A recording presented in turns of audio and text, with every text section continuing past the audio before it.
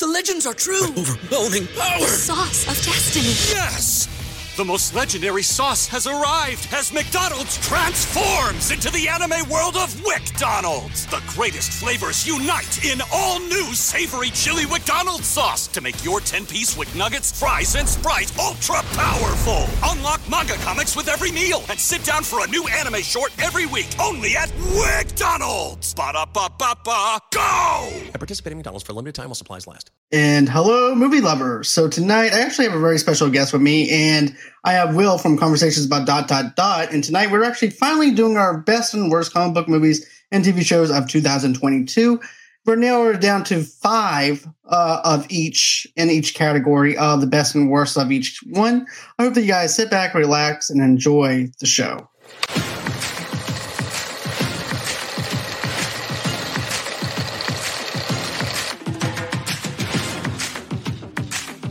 Hey, how you doing, Will? You know, I'm doing fine. I agree. It's a pleasure being on. I greatly appreciate it. We get to talk some of my favorite stuff, comic book movies and TV shows. So let's do this. Top 5. Yes, sir. Let's go on ahead. Let's narrow it down. So since you're the guest of honor, I'll let you go on ahead. Go with your number 5 for your best. 5 for best. Wow. Okay. So I'm going to say it's Miss Marvel, because I really enjoyed the target audience. I know a lot of people, the internet lost their minds. They're like, that's what's it for me. And I was just like, okay, well, that's cool. You stay over there. I don't need you on Twitter and everything else telling me about how much you didn't like it and how much it wasn't for you. I could care less. Like, I loved it because it knew its target audience, and it aimed. I feel like it aimed pretty well. Like, they were trying to get more teenagers, younger people into the MCU. And I feel like with the Young Avengers stuff that they're already kind of setting up, I feel like we could have Kamala Khan showing up in some sort of capacity on a Young Avengers type team, however the MCU chooses to do it. But I enjoyed the spirit. I enjoyed the Iman Vellani, I believe is her name. I enjoyed the actress that played her. And I've never been a big fan of Miss Marvel prior. And so the idea that they were able to really make her endearing and charming and sweet and funny and awkward and all those things that we as teenagers all experience in different ways, of course. Yeah. And so, I feel like it was a good show. It did what it came to do well. And I really enjoyed it overall. Yeah, I actually have that as my number 3, believe it or not, because of the fact that I like the fact that we're dealing with a different religion, not only a different religion, but we also are dealing with we're dealing with stuff that's outside of New York now. We're dealing with New Jersey, which is something that I really do appreciate that they did. And they're also showing us a different culture. They actually know the target audience, like you mentioned. The parents, to me, were the standouts in this TV series, though, too. That's made me enjoy it even more. Yeah, they definitely get an MVP award as far as they really, the family itself, the whole idea of the family really fleshed out a lot of what was going on with Kamala as a whole. Right. Same here. That's what I liked about it, too, was the dynamic with the family, and also, too, how Kamala is trying to fit into not only at school and everyday life, but also within her family, though, too. It seems like that she's also one of those characters that just can't fit into society either way it went. Either you can't fit in with your family or you can't fit in with the school, and the only person that she has is one of her best friends. So, she's only fitting into like one area. Then that's something I really liked. And then, of course, she's a fan. So it's like us as a fan of what would we do if we had these powers? Right. And that's what I liked about it, is a different kind of twist and take on it. Whereas opposed before, it's like, oh, well, Bruce Banner didn't want to have superpowers. He didn't want to be like this. Versus Kamala, who wants to be a superhero. And that's something that I really liked, was the fact that you have someone that's a fangirl who loves superheroes. So that's why it stood out for me as number 3. I can definitely follow for that. It's just that when you look at the top 5, I mean, you really kind of sit there and go like, wow, okay. You really get to narrow that down to what were the higher ups. So what was your number 5? Be honest with you, I actually have it down to, basically I have The Boys as my number 5. Okay, yeah, we did get the boys in 2022. And I love The Boys. The Boys is hands down one of my favorite shows when it comes down to the Amazon series and things like that. And what they were able to do with this season of Boys, I felt like the stakes were high in this. Not only were the stakes high, but you're also wondering, too, how are they going to get out of this? Because it didn't seem like that Billy and them would actually survive it. And I was wondering, too, if Billy might, that time whenever he ended up taking the superhuman drug and everything, if he was going to end up making it out alive. Yeah. Or if he was going to become a soup himself. So that was something else that I was thinking of on those lines, too, when watching it. And also, too, it also dived into a lot of about Mother's Milk. It dived into his character. They did a lot of deep diving into different characters and their origins, which is something I do appreciate with it. Yeah, and I mean, they gave us stuff like Hero-gasm in a different format. I mean, they gave us basically a whole book arc that they did in one episode. They also gave us the Diabolical cartoon spinoff, which was really interesting and how they portrayed that. And then, there was a lot of interesting storylines with stuff behind the scenes, like, for example, the Deep getting back on the team. Kind of, what's her name? The girl the girl that ended up kind of quitting the Seven, and she, Starlight. Homelander was all like, "You're gonna be my woman now," that type of thing. And Maeve's in the background trying to deal with things and all that stuff. So it's really interesting. When you're watching a TV series like The Boys or anything like that, the rewatchability, not as the rewatchability, but something that you were excited about and that you got a chance to watch, and if you would go back and rewatch it again. That's how I actually had my top 5 list, is my excitement level, and if it was enough for me to want to go back and check it out again after watching it.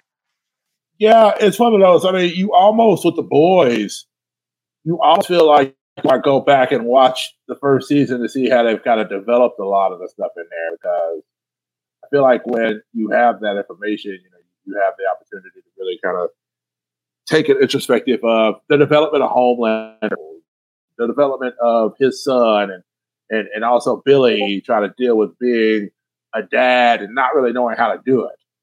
It's kind of it's the interesting stories about these faulty people. I love when Starlight is trying to say, we're human, we all make mistakes. Homelander is just a human person like you, anybody else.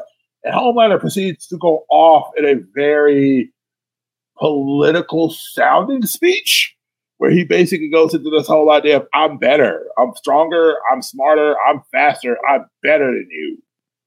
I don't need to be like you. You need people like me in the world to exist, to be safe. And it's just like the weird. I love the thing about The Boys too, is that it's very much it almost feels like a reality show within a reality show, within a superhero show. Because the whole thing is like they're looking at like ratings and approval points and all this other stuff the whole time. Right. So your approval points went up amazingly when you did the stuff. And then even the girl that's running his campaign stuff, I was like she's losing her mind. Like she's tearing her hair out, literally tearing her hair out.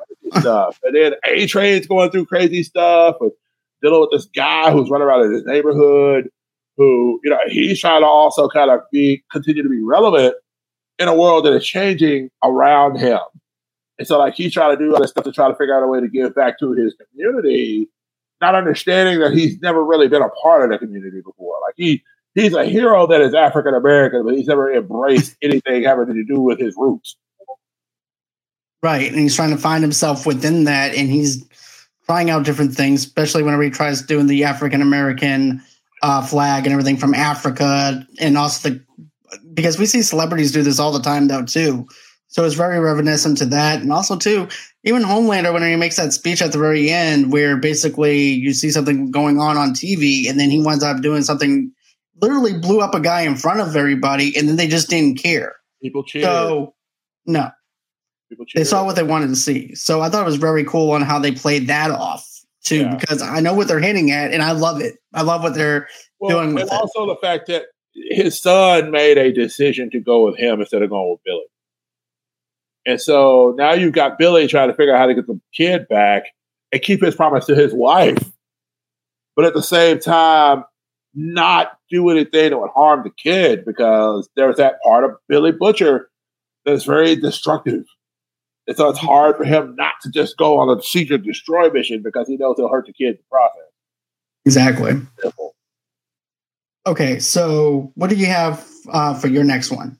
So for my next one, I say for my number 4, I'm going to say She-Hulk. And, and here's my thing. Again, one of those shows when you look at Disney Plus, people say, well, I'm like, okay, I get it. It didn't look like the Burn stuff exactly. It didn't flow exactly in, but I'm going to tell you what I loved about it. I love the fact that with the She-Hulk show, they set forward the fact that Jennifer Walters understood she was a character in her own story. It took her to the very end of the series to realize it.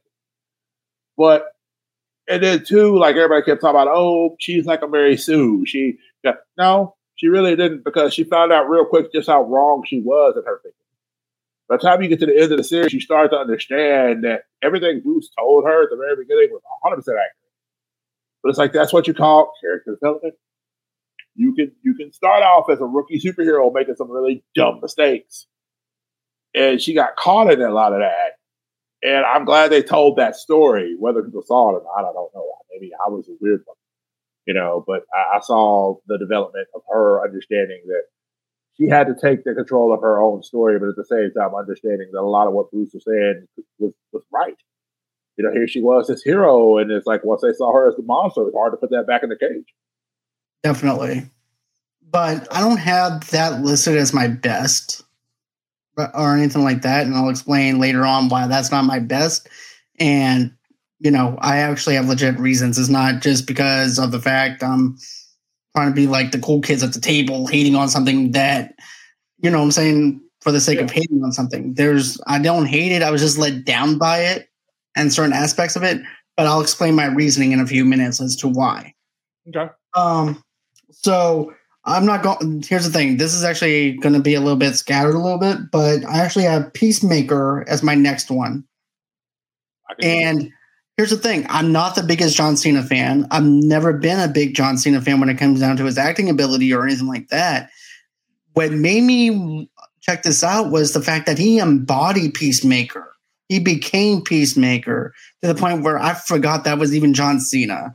He was good at his comical punchlines. He was good with the bits, but not only is he good with the bits, though, they use humor in a way on this show to where you're covering up the pain of things that he's been through in his past, especially when his dad was a racist and he thinks that it's okay because he's been around it and he doesn't even realize he's even coming off in that kind of way either. So he's like, wait, and then he does some self-evaluation. It's like, wait, am I really being a douchebag as people think I am? Or is this just me in my head thinking that it's okay for me to do this because I've been around it so long? So the humor in it was over the top. It's James Gunn, of course, and James Gunn did a fantastic job at setting this up.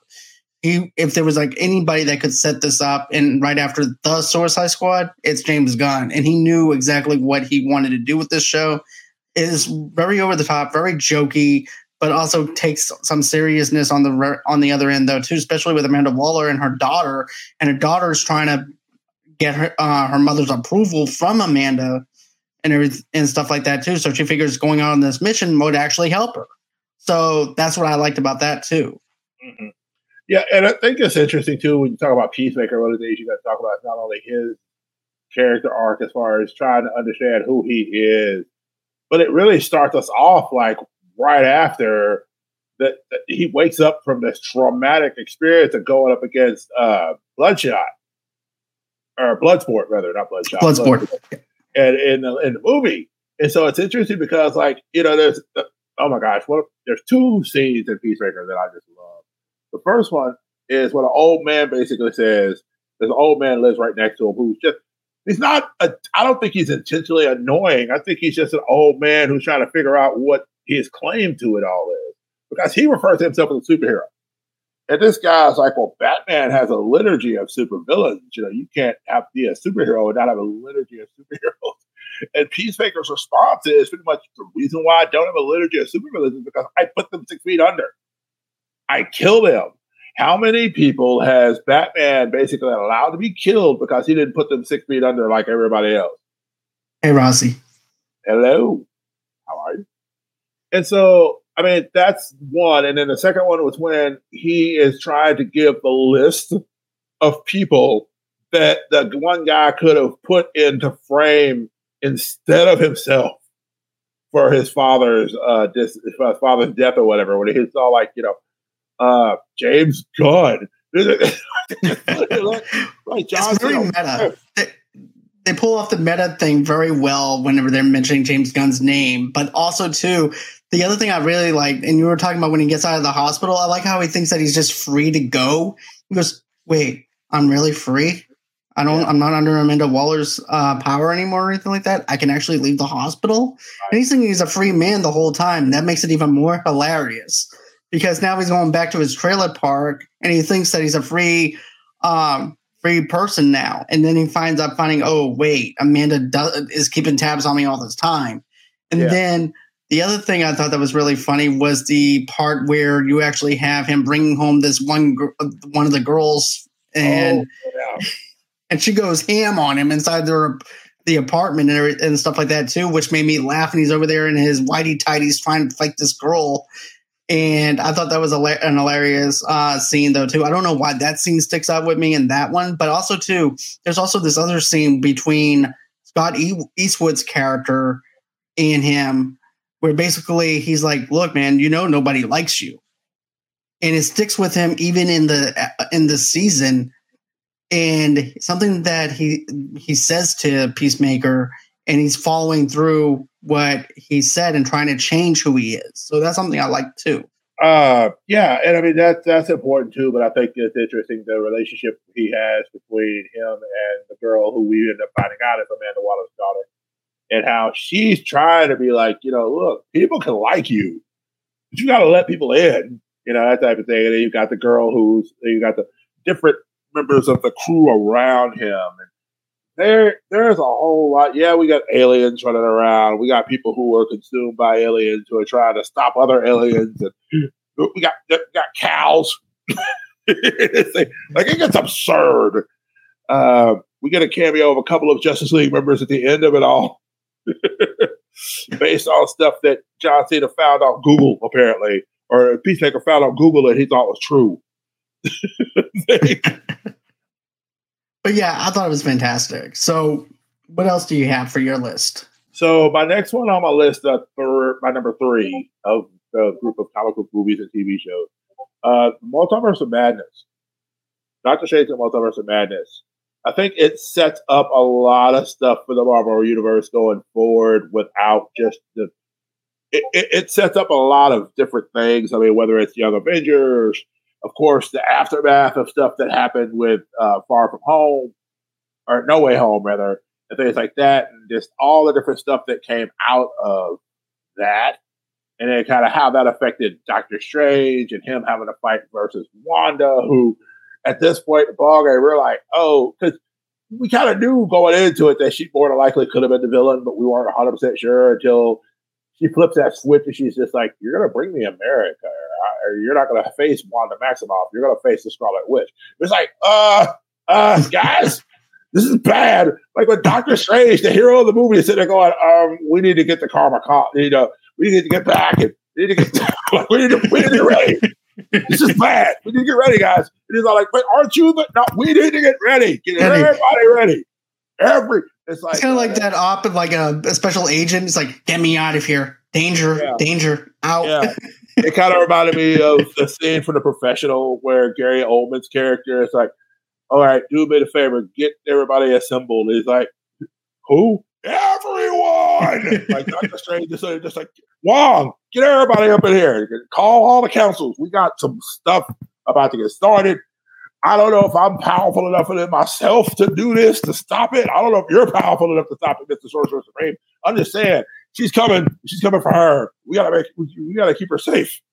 That type of thing. And so, yeah, Sam Raimi had some fun in that movie with a lot of imagery, like her coming through mirrors, and Elizabeth Olsen like just chewed up all kind of scenery at all sorts of points. It just was just holding it in. And of course, we got the crazy fight between her and the Illuminati, and it's just like, Was it a fight though? Like no, that was like they got their butts tore up. She bodied the whole group. Like what I want to see, if they ever get a sequel for Multiverse of Madness, is I want to see Doctor Strange having to get involved because now they're chasing after that version of Wanda for the other reality that she jumped into. And like I want to see the whole like that version of the Fantastic Four, that version of the X-Men, the rest of the Avengers. I do too. I want to see how they set that up as far as that goes. I'm going to be honest with you. I was let down by Doctor Strange to the point where it's like too over the top for me per se.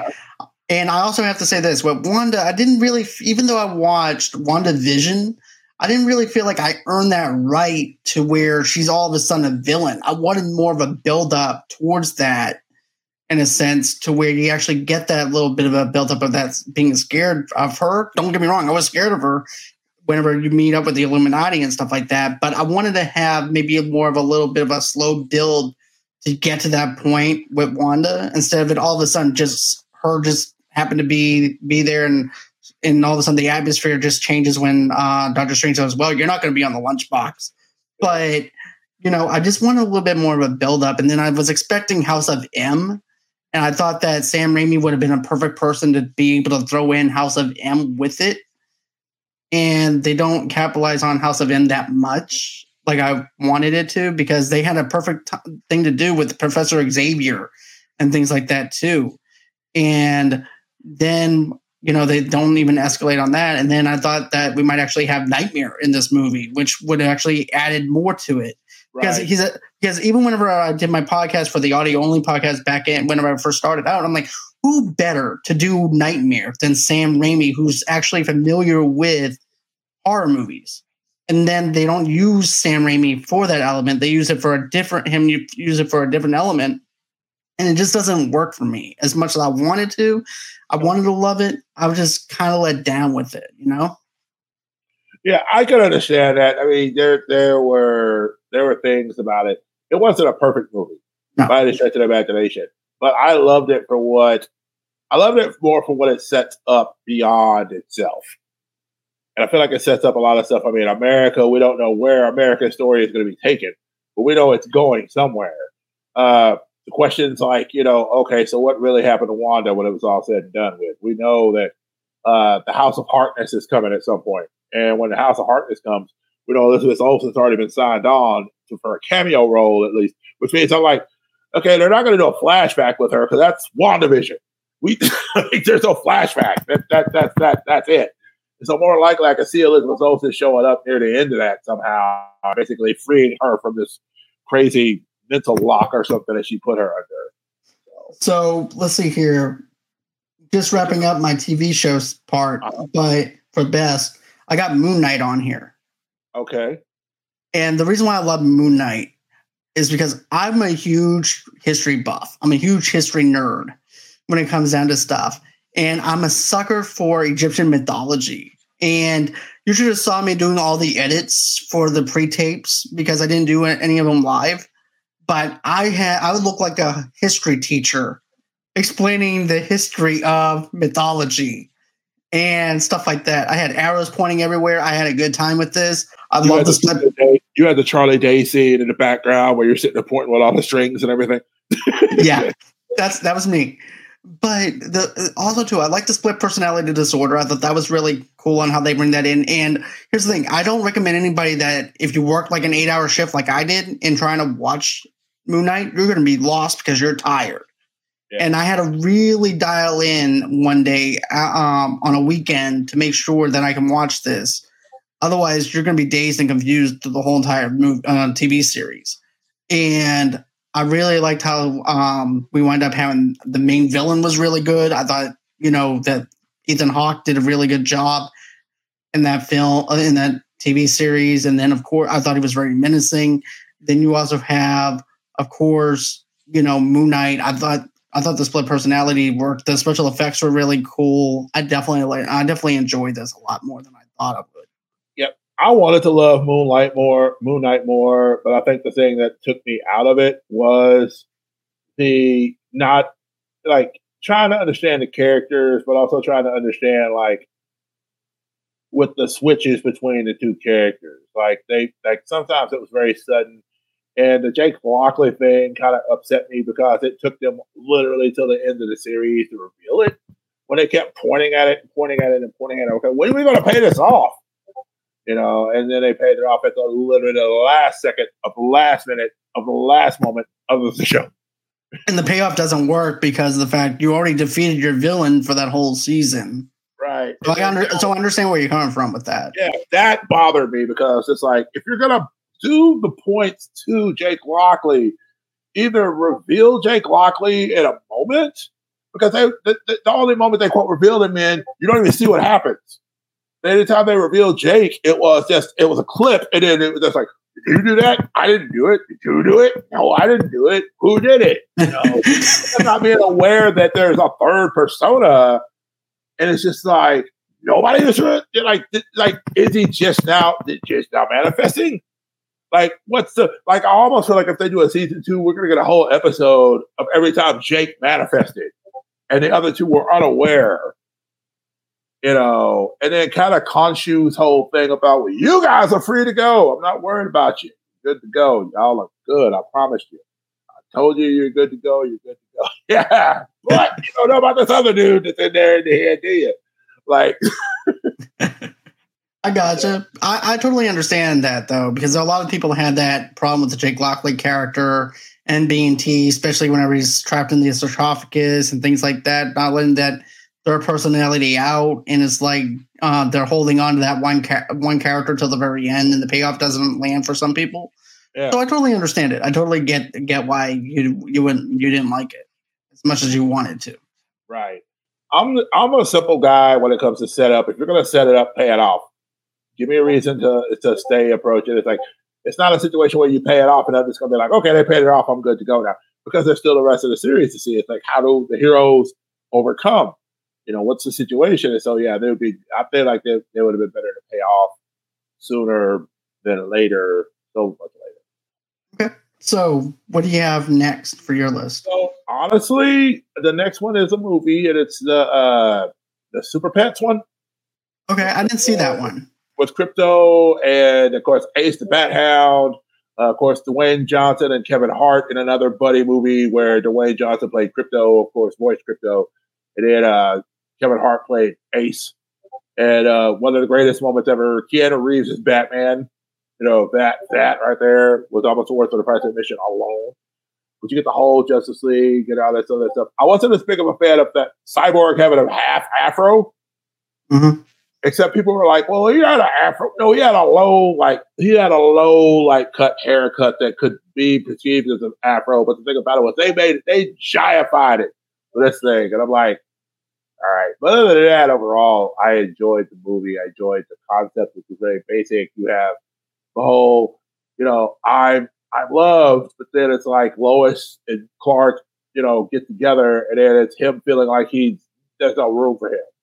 And so he kind of runs away, kind of like, well, I don't have to be here. I'll go do my own adventure thing. And these other animals we get introduced to the animated version of the turtle that ran around with the Flash in the comics, and all these different heroes that are tied to DC directly. I think the little pig is actually a character that was in Wonder Woman comics for a little while. She had a pet pig that had powers, and so that pig was in the movie. And so, yeah, they had really cool cameos. Like I said, they cameoed the League. You got to see Lex Luthor in the actual Lex Luthor suit. He's fighting Superman in the Justice League, and it's dope. And they even had a Black Adam cameo near the end, where like The Rock is now doing triple duty because The Rock's playing, of course, Crypto, and then he plays Black Adam's dog. I think it's Cerebus. I don't know. Yeah. And then, of course, he's played Black Adam. So, of course, all this is going on with Dwayne Johnson doing his thing, and I really enjoyed it. What it was, I went with my nephew to go see it because he wanted to go see it because apparently he had watched the Crypto series from Cartoon Network, and he was just like, I want to see this. I want to see if it's good. And we really enjoyed it. Okay. So let's see here. I'm going to do my movies now too. So I've got Werewolf by Night on here. on here, which is part of the Marvel Disney Plus. What's that? Special presentations. Yeah, the special presentation. I consider that a movie because of the fact that, they dropped that on Disney Plus. And here's the thing. I grew up with old black and white, the old classic monsters and things like that. So this actually fed me on what I wanted out of it. And then they also blended in a little bit of the color to represent the ruby that they have to chase after, which also feels like a Frank Miller comic, which is something that I really liked about that too. And the storyline itself, it has a very vampire-ish type of deal where you can actually put Morbius into this universe if they wanted to put a vampire in it, and they chose to do so. But I don't know if you can save Morbius with that, but go ahead. No. As a matter of fact, that's actually my worst. Like, I ranked it according to how angry I was at the theater when I was watching these movies, watching the worst ones. Even though Doctor Strange is on my worst list, it didn't make me rant as much as I did for some of the other two movies that I have on here. But I had a really good time with Werewolf by Night. It caught me by surprise because I wasn't sure if the black and white would work or not, and if the acting would be a little too corny to the point where it also feels like a 1930s kind of setting kind of thing, especially with the dialogue. But it worked. It didn't even feel like anything was like really corny with it. I thought it was a very fascinating story. I want to see more from it. Right, definitely. I can understand that. I mean, it's definitely on my list of honorable mentions just because I didn't know for sure how to list the special presentations for the Disney Plus stuff because it both of those, like it and the Guardians special, as far as I'm concerned, are right there neck and neck for honorable mention to me because especially Guardians because they said that you needed to watch this before you watched Guardians 3. And I'm like, I don't know how that's going to all tie into that until we see that movie to understand what the links are there. 'Cause I'm still trying to figure out how Nebula got Bucky's arm. That's all. That's all I would care about. That's all I care about is how she got got his arm to Bucky's arm. That's what I want to know. I need to see a scene at some point where they're having a discussion about this or fight or something. Right. That's what I would like to see, like an extended scene coming from the Guardians special, just to see the battle between Nebula and him. Or maybe he's sleeping one night and he took off his arm. I don't know, but I like to see it. And she just kind of prances out with it real quick. Can you imagine having a call Wakanda up and be like, "Hey guys, I know y'all hooked me up with this arm, but I don't know." And then all of a sudden it's like, "Colonizer, how could you misplace a vibranium arm? This does not make sense to us. You need to tell me how you managed to do this before we come up and make you a new arm." Like Shuri's in the office. What did the white boy lose this time? He lost the arm. Like, wait, the whole arm? I would pay to just watch that go back and forth for about 20 minutes. But yeah. Like, we need to put a tracker in this one? You know where it is in the future? Oh, boy. So, what do you got next? So, when it comes to my number one is probably because the heart of the movie, the way they did it, the way they worked it, the Batman. I have that as my number one. The Batman with Robert Pattinson. I mean,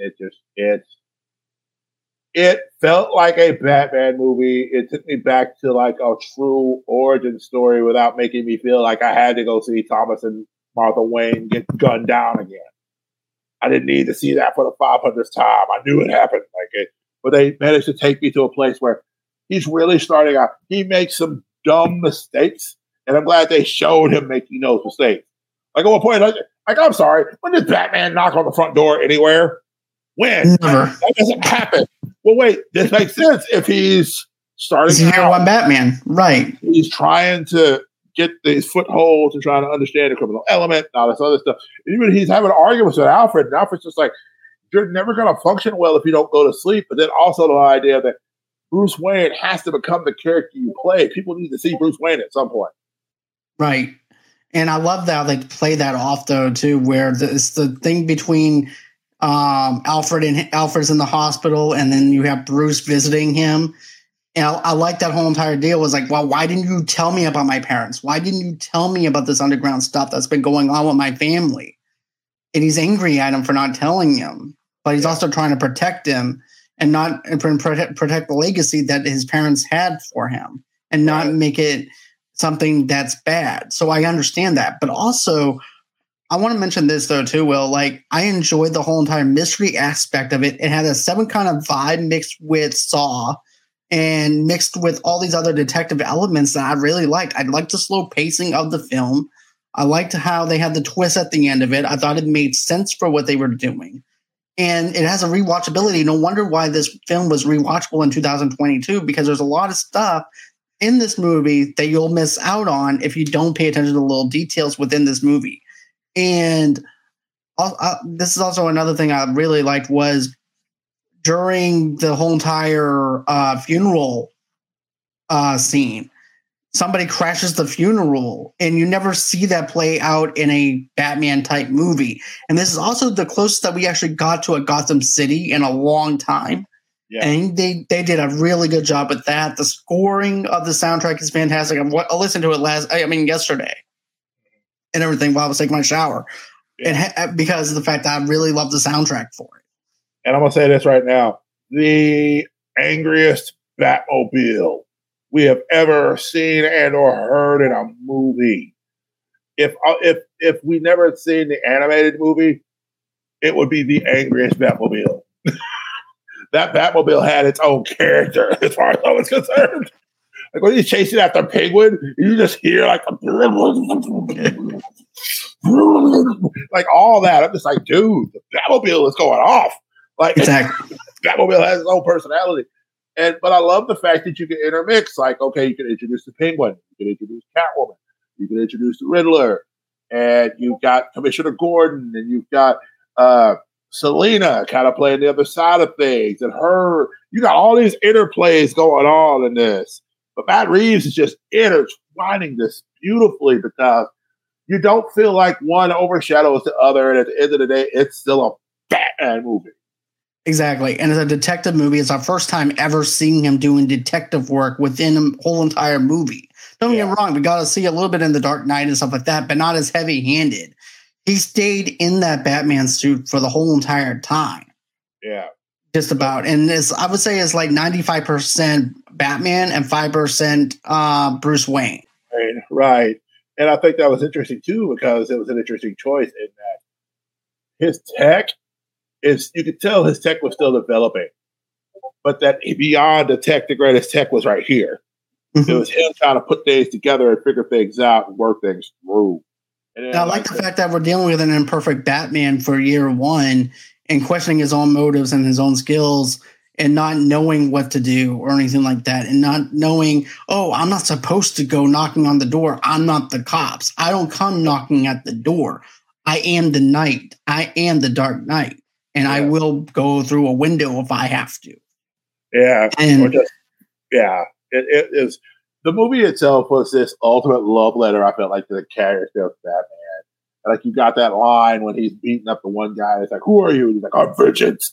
And it's just like, what? And it took me back to that moment in the animated series where it says, I am the Knight. I am vengeance. I am Batman.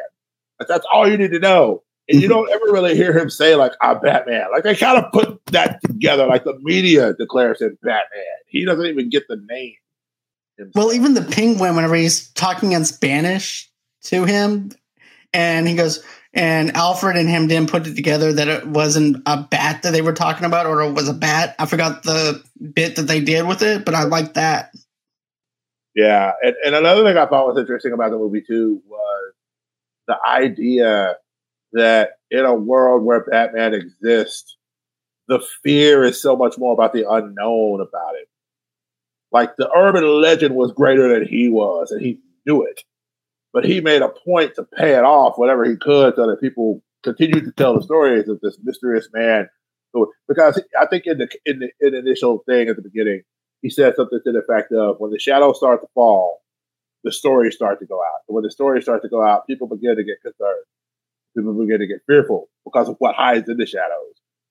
And it's just so perfect of a Batman mindset of villains are a superstitious and cowardly lot. That idea of the dark things they don't understand. That's where I live. Totally, 100%. But yeah, the Batman is definitely my number one.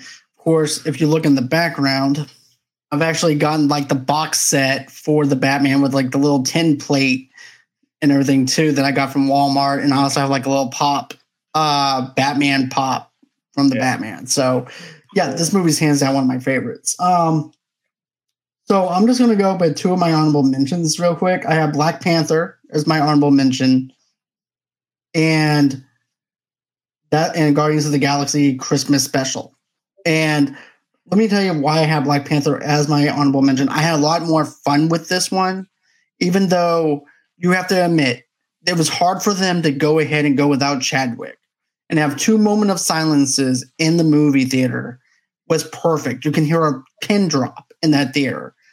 And I think that we needed that. I think we needed that moment of silence for Chadwick. I think that we actually needed that moment of, it's not just us going through it. It's also these characters going through the emotions of the fact that they're not having their king anymore and what to do because of the fact that they don't have their king anymore. And also, too, with the destruction that Killmonger does, the very first one, you don't have that great big light city that we had and was introduced to in the first Black Panther movie. So it kind of makes it an apocalyptic kind of world in Wakanda. And the light is dimmed around Wakanda because their king is gone.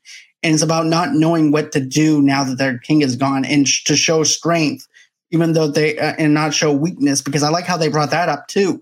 Angela Bassett does a fantastic job at bringing that into full focus. Oh, you think because we lost our king, we're weak? No, we're not weak.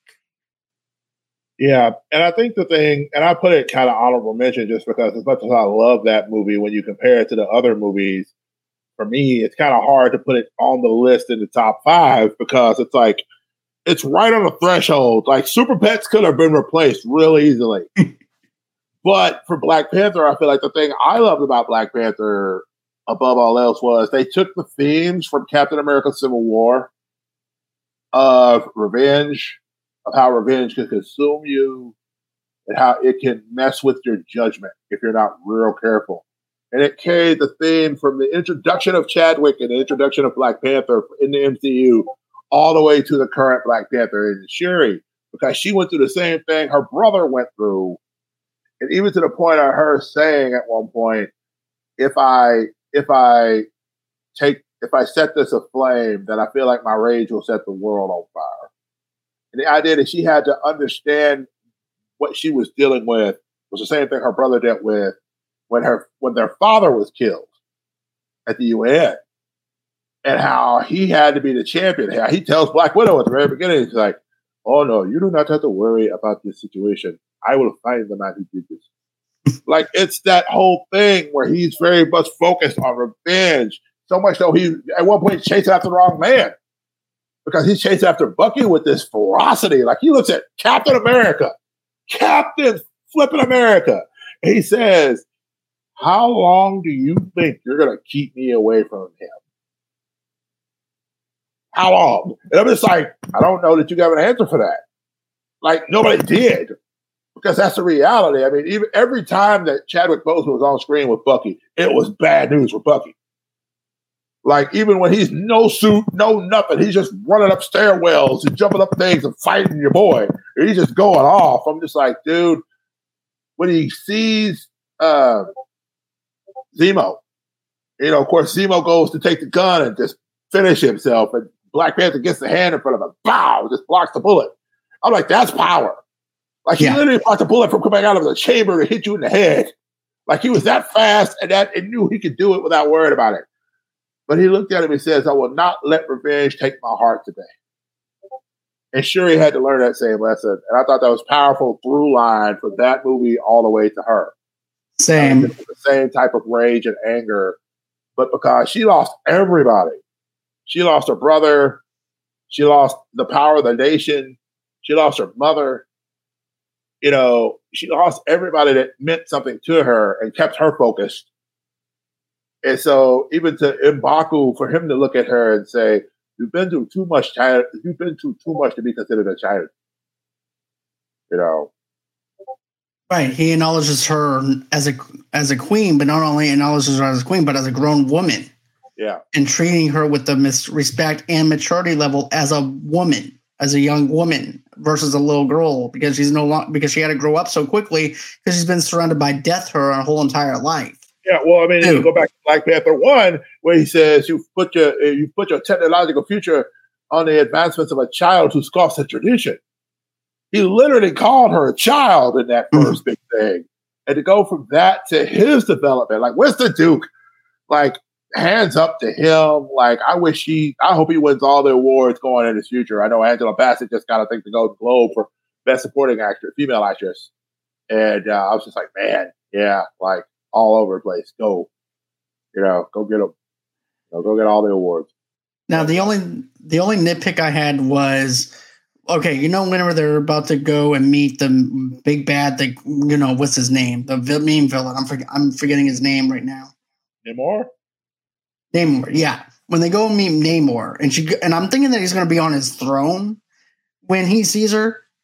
The set piece to me looked kind of small and kind of looked like that he was eating a Subway sandwich, and he goes, "Hey, Namor, I need to talk to you." Okay, not a problem. Hey guys, yeah, watch my sandwich for a minute. Hey you, Starbucks, yeah. Look, I want 2 creams, 2 sugars. I'll be right back. Hold that thought real quick. I'm gonna go dive underneath the water and sit on my throne and talk about my kingdom with Sherry. I'll be right back. Don't eat my sandwich, and we'll talk later.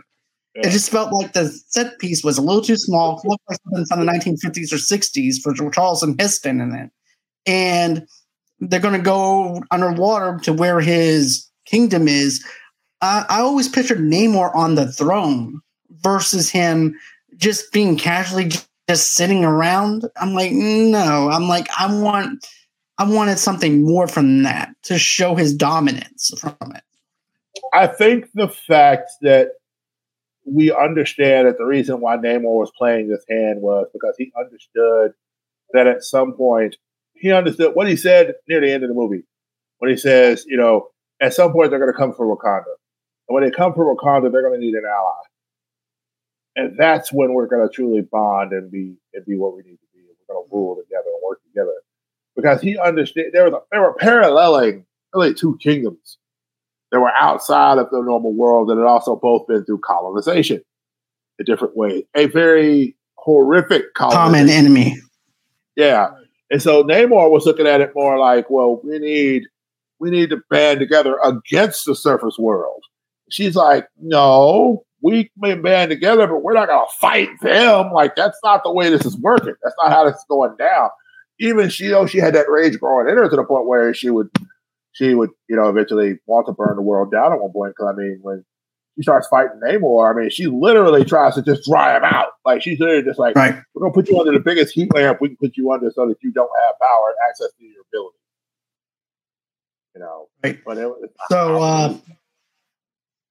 so do you have anything else as far as your list goes, or? The only thing I have is really, I didn't have a list of like my top 5 worst. I've got 2 that are kind of in that worst category, mainly more so because of the fact that it's like I can tolerate the rest of them, but these 2 were kind of like so. Okay, what are they? So okay, the first one. As much as and I'll be honest and say when I saw Thor: Love and Thunder, it's one of those movies that I enjoyed at the time I saw it, but the more I went back and thought about it, like this movie felt so disjointed from like the last Thor movie we got. And it was like, I'm going, so if the plan was to bring Jane Foster in and then she dies by the end of it, so what was the real point? And then also you have a character in Gore the God Butcher who you could have found a way to introduce symbiotes into the MCU in a more galactic way, because the fact that in the comics, Gore found Null weapon, the symbiote sword, and basically could cut through anything. Like, they really made Gore feel like a pedestrian villain. And the fact about the end of the movie, he dies. It's like, Marvel, can we keep some villains alive? Can we keep some villains alive, please? Like I understand you don't need every villain to be a big super bad like Thanos. I get it. But Gore the God Butcher should not be dying by the end of Thor: Love and Thunder. No. And the play off it was Love and Thunder because, he's taking care of Gore's kid like a daughter. It honestly felt like it was like Taika Waititi's going, hey, you want your kids to be in this movie? Yeah. Okay, we're going to have your youngest boy play a younger version of you as a kid. And then we're going to have your daughter come in and play this young girl that you're going to be with. So that way at the end, it could just be you and your family on this movie. And I think his wife was like one of the people in the village at one point, and it just felt really disjointed. And the Ghost alone almost made it the worst movie for me. Oh, me too. Like my friend Chris just busted my balls on my page just a few minutes ago before we went live. He actually posted a GIF of the goats because he knows I cannot stand the goats. The goats, I guess the goats were supposed to be comedic, used for comedic effect. It was annoying. It was. And let me tell you what my pet peeves were with this film, okay? It felt like an SNL skit through the whole entire movie. It felt very much like a SNL bit. I was excited because we have Russell Crowe as Zeus. I was expecting Zeus to be intimidating. I'm expecting him to want to throw a lightning bolt up Gorg's butt, or a battle between Gorg and him to the point where he dies. And instead, it's Thor that winds up killing him on an accident. And it was very too jokey. You also have the other part where all Zeus is wanting to do is just party and have orgies. I'm like, okay, this is not the Zeus that I wanted in this universe. I was expecting more like a badass Zeus. That's who I wanted. And instead I got an SNL bit. And then here's the thing. I get the fact with Thor Ragnarok. It was jokey in a sense, but it was jokey for a reason. You can cover up pain with joking. And you can do it in that kind of way, and it actually fits because Thor went through a lot in that third film to where it's like, okay, well, he's joking because he's covering up the pain of losing his family, losing his brother, losing all that. And then you put him in this, and it's very disjointed, like you mentioned. Then you have Gore the God Butcher. He doesn't kill any gods. We only saw him kill one god at the very beginning, and he doesn't even kill him. The part where Thor shows up with the kids, and you're expecting Gore to show up, because if I put these kids in this whole entire predicament in this planet, and I'm having a visitor, even though it's a visionary of Thor being in there, I would know that these kids are being visited by Thor. I would not just let him have a friendly conversation. There was no danger element within that part. Yeah. The Jane Foster having cancer thing and stuff like that too. By the time you got through all the jokes to the point where she's on her deathbed, it doesn't even feel like you would miss her. If that makes sense. It made it feel like, okay, she's dying. Well, okay, so she's dead. And there was like no emotional attachment to that. Well, and I wanted an emotional pull for it. Well, and the thing that I didn't understand too in that specific situation was, okay, so she's told that it accelerates her dying or whatever. And then she just in the MCU, she just goes to Valhalla. Like that's it. She just goes to, and I'm like, she didn't die. She technically didn't die in battle. I mean, if you set up the rules of the game beforehand, he looks at I can't think of Lady Sif. He says, you have to die in battle to go to Valhalla. Your arm might go to Valhalla, but the rest of you didn't die. Like, you're going to be fine. And I'm like, okay, technically she died in Thor's arms because of cancer. And it's like, I mean, yeah, did she fight as Thor? Sure. Okay. But how did she get in Valhalla if the whole rules were you have to die in battle? You know, right. It was just to set up the fact that her and Thor were going to have this one-ons where they're fighting together. Because that's what everybody wanted. Yeah. And then it's like, so would she become Valkyrie in the MCU? Does she get to come back as a Valkyrie now? I don't know. It depends, I guess, on if Natalie Portman wants to come back for it, you know? Right. And the reason why the other Thor movie worked was because Taika Waititi didn't direct and write it. It was written by somebody else. This is a Taika Waititi movie featuring Thor. And also, too, the goats annoyed me to no end. Whenever the goat crashes into the planet that Gork has, I'm like, okay, good, they're dead. And then all of a sudden I hear the little sound effect. I'm like, no. I'm at this point where I'm like this the whole time. I'm like, I'm just ready. It's like me going for a root canal for my dentist. I'm just ready for this movie to end. Yeah.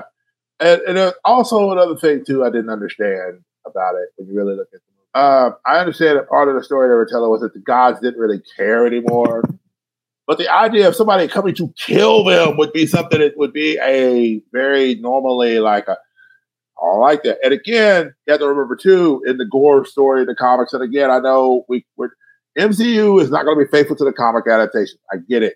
But there's still a part of me that as a reader of the comics wants to see the fact that, okay, you've got 3 different Thors and 3 different timelines, all coexisting in different spaces, trying to have to work together to figure out how to take down Gore because he's that powerful. Because the more gods he takes out, the more powerful he becomes. Mm-hmm. So it's like I almost wondered what it would have been like if we got a movie like maybe a Disney Plus special or something where we saw Gore becoming Gore the God Butcher. And then we see him in this super just dumb form. It's like, oh, everything's black and white because we're on this planet where the absence of light is. And that's the power of Gore the God. He's a god. There's so much more to him than just that. He should be. And here's the thing: face, like almost so like Gore when Thor was trying to warn him and they didn't go. Like Thor should have just left, and then Gore shows up and wipes out the gods, and then like Thor comes back because they think, well, Gore's there, we got to deal with him, and then come to find out by the time he gets there, he's already wiped out all the gods. Right, and I'm not an avid comic book reader when it comes down to the Thor comics, but I know enough to know that there's something more powerful about a god killer. If you're a god killer, show him killing gods. Show him killing Apollo. Show him or any of those other ones that we haven't been introduced to in the comic book world. Or show like a little small battle with Hercules or something, even though we're supposed to get a Hercules kind of film, but at least tease the fact that he went there to try and take him down. And even though you don't have to show Hercules' face or anything, but just show him getting kicked out of Greece or something. Yeah. Just show the power of, oh, wait, okay, so you are the God Butcher, but you cannot take on Hercules by yourself. Right. And not only that, but you could have done the same thing you did by the end of the movie because you could have had him go to Hercules and say, Thor Odinson brought this on us. We all have died because of Thor's attempt to get us to ratify the fact that Gore was able to track where he went. Go find Thor. Go deal with him so that something like this can't happen again. Exactly. The next thing I have for as far as sports goes, and it's Morbius, and then after that I got She-Hulk. But I'm going to talk about She-Hulk right now. Okay. So I tease it a little bit. Okay, so you and I did the reviews for She-Hulk. Yes. And here's the thing. I love the storyline whenever it comes down to She-Hulk herself. The storylines for those were very realistic, and also targeted the trolls that were and I just didn't like the fact every single time when you turned the TV on, they were targeting the trolls every single time. It's like feeding them the energy to hate on the show even more. Right. And that's something I didn't really like. But then, but like I said, the storyline with She-Hulk, with her, I loved everything about that. It's just the subplots. I didn't care about what her friend was doing as far as being a lawyer, trying to stand on her own and things like that. I didn't care about that part.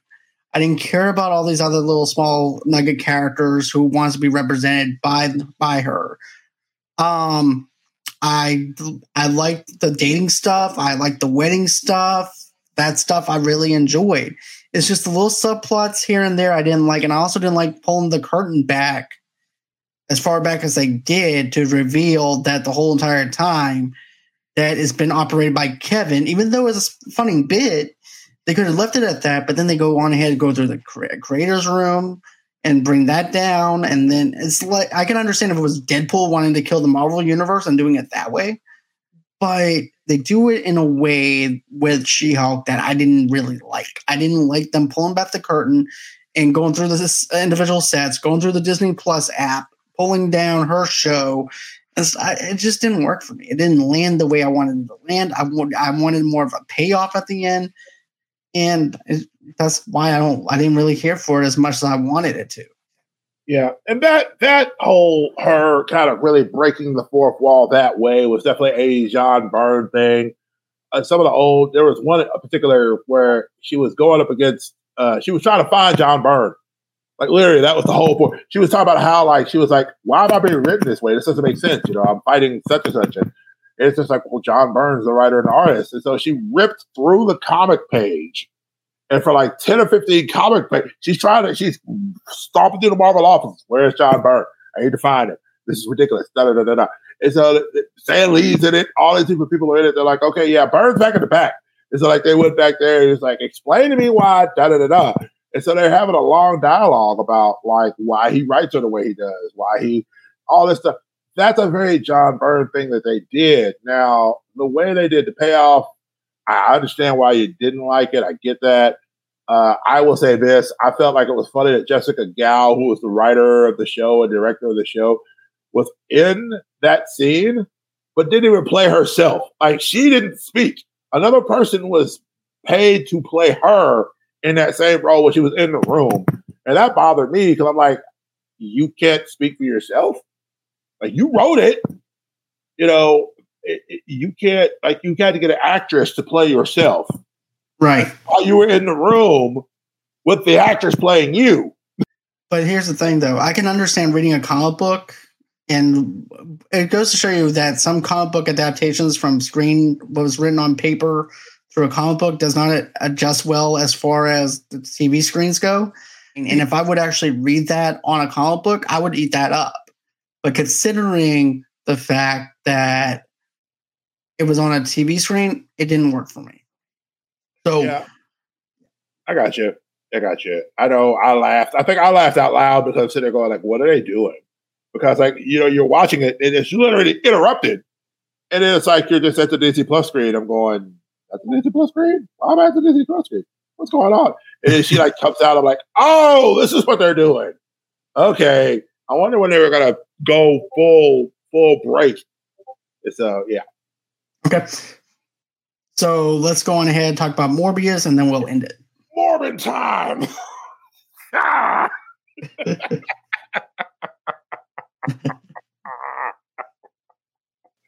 Oh my gosh. Oh no, that movie, man. They could have just put that right on anywhere else and not put that in the theaters. That didn't need to go to the theaters. It did.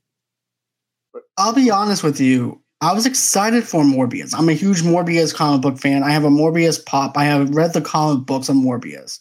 Also, too, they wanted to put him in the Amazing Spider-Man for the third movie, and I was excited about that. And then they never did it. And then when they do it now, I was let down with this. I was let down because of the fact I was expecting Morbius in this, and also too, it had nothing to do with Jared Leto being Morbius. I thought he did a fantastic job. It was the setup of where we got. And I also felt like the friend that he actually has in the orphanage and things like that, we didn't get to have that whole entire villainous role where it's like, oh, my friend left me, so therefore I'm going to take vengeance out on him for leaving me. I did not feel that connectivity between the two friendships or anything like that. I did not like that. The other thing, too, is the purplish CGI whenever they're flying through the subway system and stuff like that. I thought that it felt like very vampire-ish. I forgot the name of the video game, but that's what it looked like to me. Tyrese in this movie does not. These are two police officers that just are bad at their job, and they're very bad at their job. Tyrese has one little small part where I'm like, okay, you're doing a pretty good job, and that's that part where he goes, you know what, man, you did a pretty good job when I was out in the army, and you wind up having a cure for something. And that's something I really liked. then the other stuff just falls down to the surface where there should have been more screen time for a character that we didn't even know that some people didn't know anything about. Yeah. I feel like with Morbius, I feel like what the biggest problem with Morbius was one, too many pullbacks. They kept pulling it back due to the pandemic. They kept pulling it back to this. And like I said, I feel like the Scarlett Johansson thing, I think, shifted how a lot of studios are trying to deal with the pandemic. Because when Disney Plus was like, we're going to release Black Widow as a movie into the theaters, and then Disney Plus at the same day. And a bunch of people are just like, well, why have I got Disney Plus, I'm already paying $10 a month for it. Why am I going to go to the movie theater to go watch this movie where I can just watch it here at home? And how that affected a lot of these other movies. And I was like, to be honest, Morbius would have done a lot better had they just released it and let that go to Netflix. Or I believe it's Netflix. I believe Sony's deal with them is they go to them. Right. Netflix released Morbius, which, you know, and then they go on ahead, they re-release it in the theater again. Because of the jokes about the internet where people were sitting there talking about it. And then Jared Leto's all like, hey, look, guys, I got the script of Morbius 2. It's Morbid time. I'm like, okay, if you couldn't figure out he's in on the joke, like, I'm sorry. I'm sure he paid somebody a lot of money to type out a script page. It's like, it's Morbid time. Just type that out. The little thing will. And the fact is, the studios were so stupid not to know that they were being trolled by people. Like, oh, we got ourselves a hit, guys. Guess what? We'll go ahead and re-release it again, and it bombs again for the second time. This is not the Snyder cut. Nobody want this. Nobody really wanted that. Like, oh, now we're going to go to the theaters and watch Morbius for real this time. It's going to be great. I'm like, I remember people going back and watching like the old Spider-Man cartoon on Disney Plus just to watch the Morbius episodes. They could just watch this and then just brought this to live action. But they couldn't because Sony keeps trying to make a Spider-Man universe minusing Spider-Man. Well, I think I remember Kevin Feige getting kicked off at Sony for what they did. They said, look, why did you drop the ball on this when I told you to hold on for a minute? Yeah. Like, it's like there are ways for them to go in and do a Spider-Verse. And all they need to do is just wait until Marvel says, okay, so case in point, somebody was like, well, how could you do a Spider-Verse movie? I said, you could do Miles Morales on one end, and you could do Peter Parker on the Marvel side. Right. And I'm sure that because I'm sure that Sony already has the rights to enter the Spider-Verse property. So you could bring in a young kid as Miles and let him be your Spider-Man. And people, because again, with MCU and Sony, they're not doing things to be comic accurate in the first place. It doesn't matter if you have Miles fighting a normal wizard. Nobody's going to care about that. It's written well. Is it done well? Does it look good? Those are the things you do. You have Morbius show up and be Morbius, and you could have those days. You could have Venom.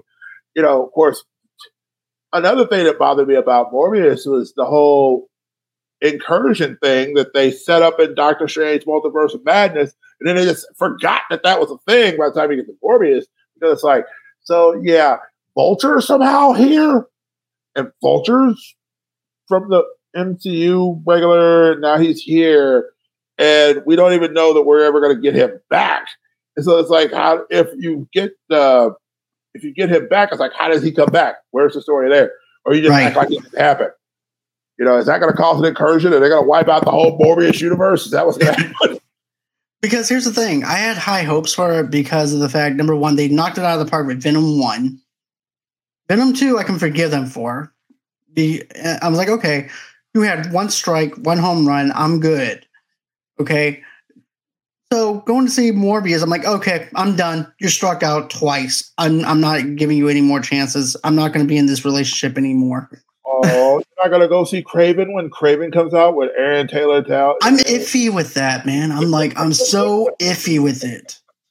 That's not even funny. Like, part of me is like, yeah, I want to see it. But on the other hand, I'm like, are they going to make this an SNL skit too, where basically you get nothing but comical skits, and then after that you get a climax with them with a villain?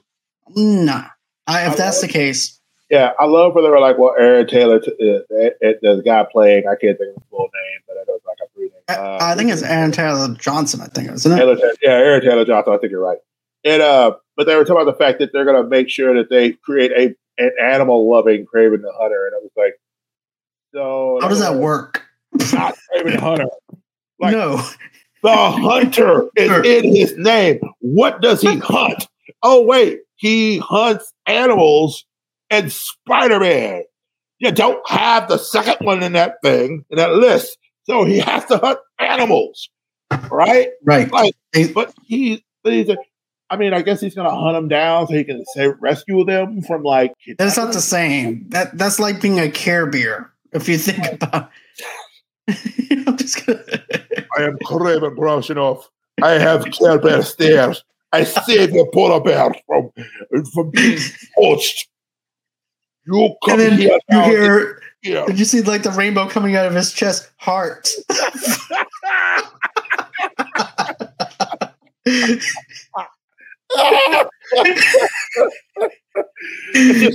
It's like a big giant lion, right. And it just comes up and meow, and it just like flashes out. It's like coming soon to a theater near you. See Kraven the Hunter not hunt anything at all. Watch him as he hugs the animals. Watch him as he pets the animals. Watch him as he hunts the animals and puts them in the zoo. Coming soon, Kraven the Almost Hunter. We found Anaconda caught in a box. We saved him and pulled him out. Like, basically, they're trying to turn him into, like, Steve Irving. Mm-hmm. But becoming the Hunter. Like, it's just like, so, yes, the stingray is one of the most dangerous animals in the world. And I've come here to find the poachers that is killing the stingray skins so that I can hunt them down and stop them and free the stingrays. This is what we do in Russia. Like, no! Heart. I'm sorry. Every time you say that, see, I no longer think of Care Bears. I think of Captain Planet now. That's a whole different thing. Now, Monty's running around with that dang monkey. You know, no, guy. Neither one of them. Oh, well, I think that's... Kraven the Hunter Care Bears. Yeah. The ultimate love for your animals. Keep your pets fed and neutered. Just like Bob Barker told you. A Kraven the Hunter will be hunting you. Oh my God. I'm done. But, okay, so I think that's it for this part goes. But I do want to mention something real quick. As everybody knows, my good friend Ben Rayner passed away the day before New Year's Eve. And we actually did a charity, me and a group of friends that I used to co-host for throughout Schmodown. And I was also part of their community. As a matter of fact, I'm back in their community again. And we've done a fundraiser for Ben for him and his family. We managed to raise $5,000 for his family. Our goal was $2,500, and we managed to make $5,000. And we did that within a couple of hours. We did this whole entire fundraiser. Everybody came together as one in one community. We had different channels doing stuff. With that being said, my channel is now going to be back in that community once again. You're going to see Frenchie come back on here. You're going to see people within that community, and it's going to be a huge thing for all of us to be able to be in this community. Matter of fact, that's why we actually call it the Benverse. So that's why you see that logo above, to actually goes out to Ben and in remembrance of Ben, because Ben was on a couple of my episodes too. We actually did the Soup Kitchen Nazi episode with Seinfeld. We've done the Back to the Future episode back in the day. That was my very first appearance back onto the YouTube channel. Ben was with us. I've done a number of shows on his channel. Matter of fact, this channel is actually called The Multiverse of Geekdom, and a lot of his co-hosts and stuff like that are going to be joining me as well on certain segments. So you guys go ahead, stick around for that. Coming up soon. As a matter of fact, Don will be on our Last of Us review. I'll also have ACS Universe on my channel. He's been on my channel before. Anthony has. Then I'll have another person call up from In the Front Row YouTube channel, and she's from Australia. And we're going to be reviewing the very first episode of The Last of Us, coming up on Wednesday, 8 o'clock Central Time, 9 o'clock Eastern Time. But I just want to let everybody know why I have the Benverse logo up. And why I'm doing that is in remembrance of Ben. And Ben is a great guy. He opened, him and his crew opened me up with open arms and everything. It was a great time to be a part of that. And I'm actually a privilege to be able to be back in that again. And they're rebuilding their channel. And I have a couple of my videos on their channel to give them a little bit of an extra boost. So that way they have some content. So that's everything that's going on over here. What about for you? We're dropping this week. We're dropping an episode where we just riff on some stuff about D&D, stuff about all sorts of interesting news and stuff, and then we'll be hopefully this next week we'll be doing our top 2022 moments from the conversations during the course of this last year. We hadn't really done that before. We hadn't really done a look back at shows in the past. But we just wanted to kind of, get a chance to give people a reminder and episodes and things like that to go check out things. Different conversations we've had with different people. So yeah, that's the main thing. We're going to be getting ready to get in our Pathfinder groove since Wizards of the Coast has decided they're trying to figure out what to do to crash D&D completely. So we'll just get back into doing some Pathfinder stuff. So that's going to be the fun thing. Okay. Yeah. Well, that's everything that's going on over here at Movie Lovers Night and also on Conversations About ... Go on ahead, subscribe to his podcast, Will's podcast. It's a great podcast. I really enjoy his podcast and stuff like that. Yay. And so you're very welcome. And always until next time, guys, have a great and safe night. Bye-bye.